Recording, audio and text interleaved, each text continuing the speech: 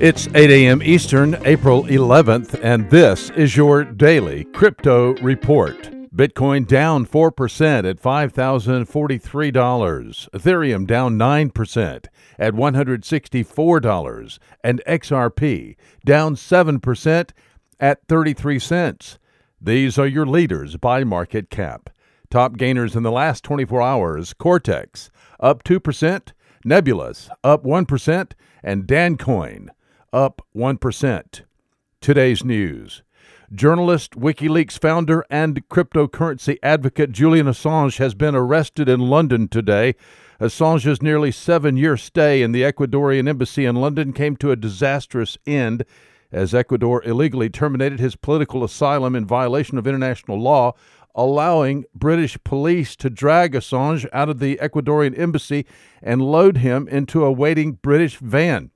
Extradition to the United States is expected. Ecuador's President Lenin Moreno will be in Washington in 5 days, meeting with President Trump. Assange is a big Bitcoin and cryptocurrency advocate. India's second largest firm by market valuation has completed a blockchain trial of cross-border securities settlement between two central securities depositories.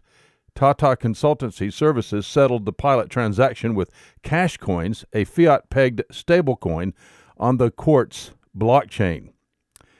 And finally, International Monetary Fund Managing Director Christine Lagarde said yesterday that cryptocurrencies and digital assets are, quote, shaking the system, unquote.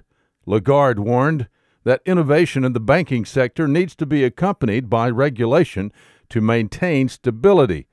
Lagarde spoke glowingly about cryptocurrency back in November 2018 and even advocated for the creation of central bank digital currencies.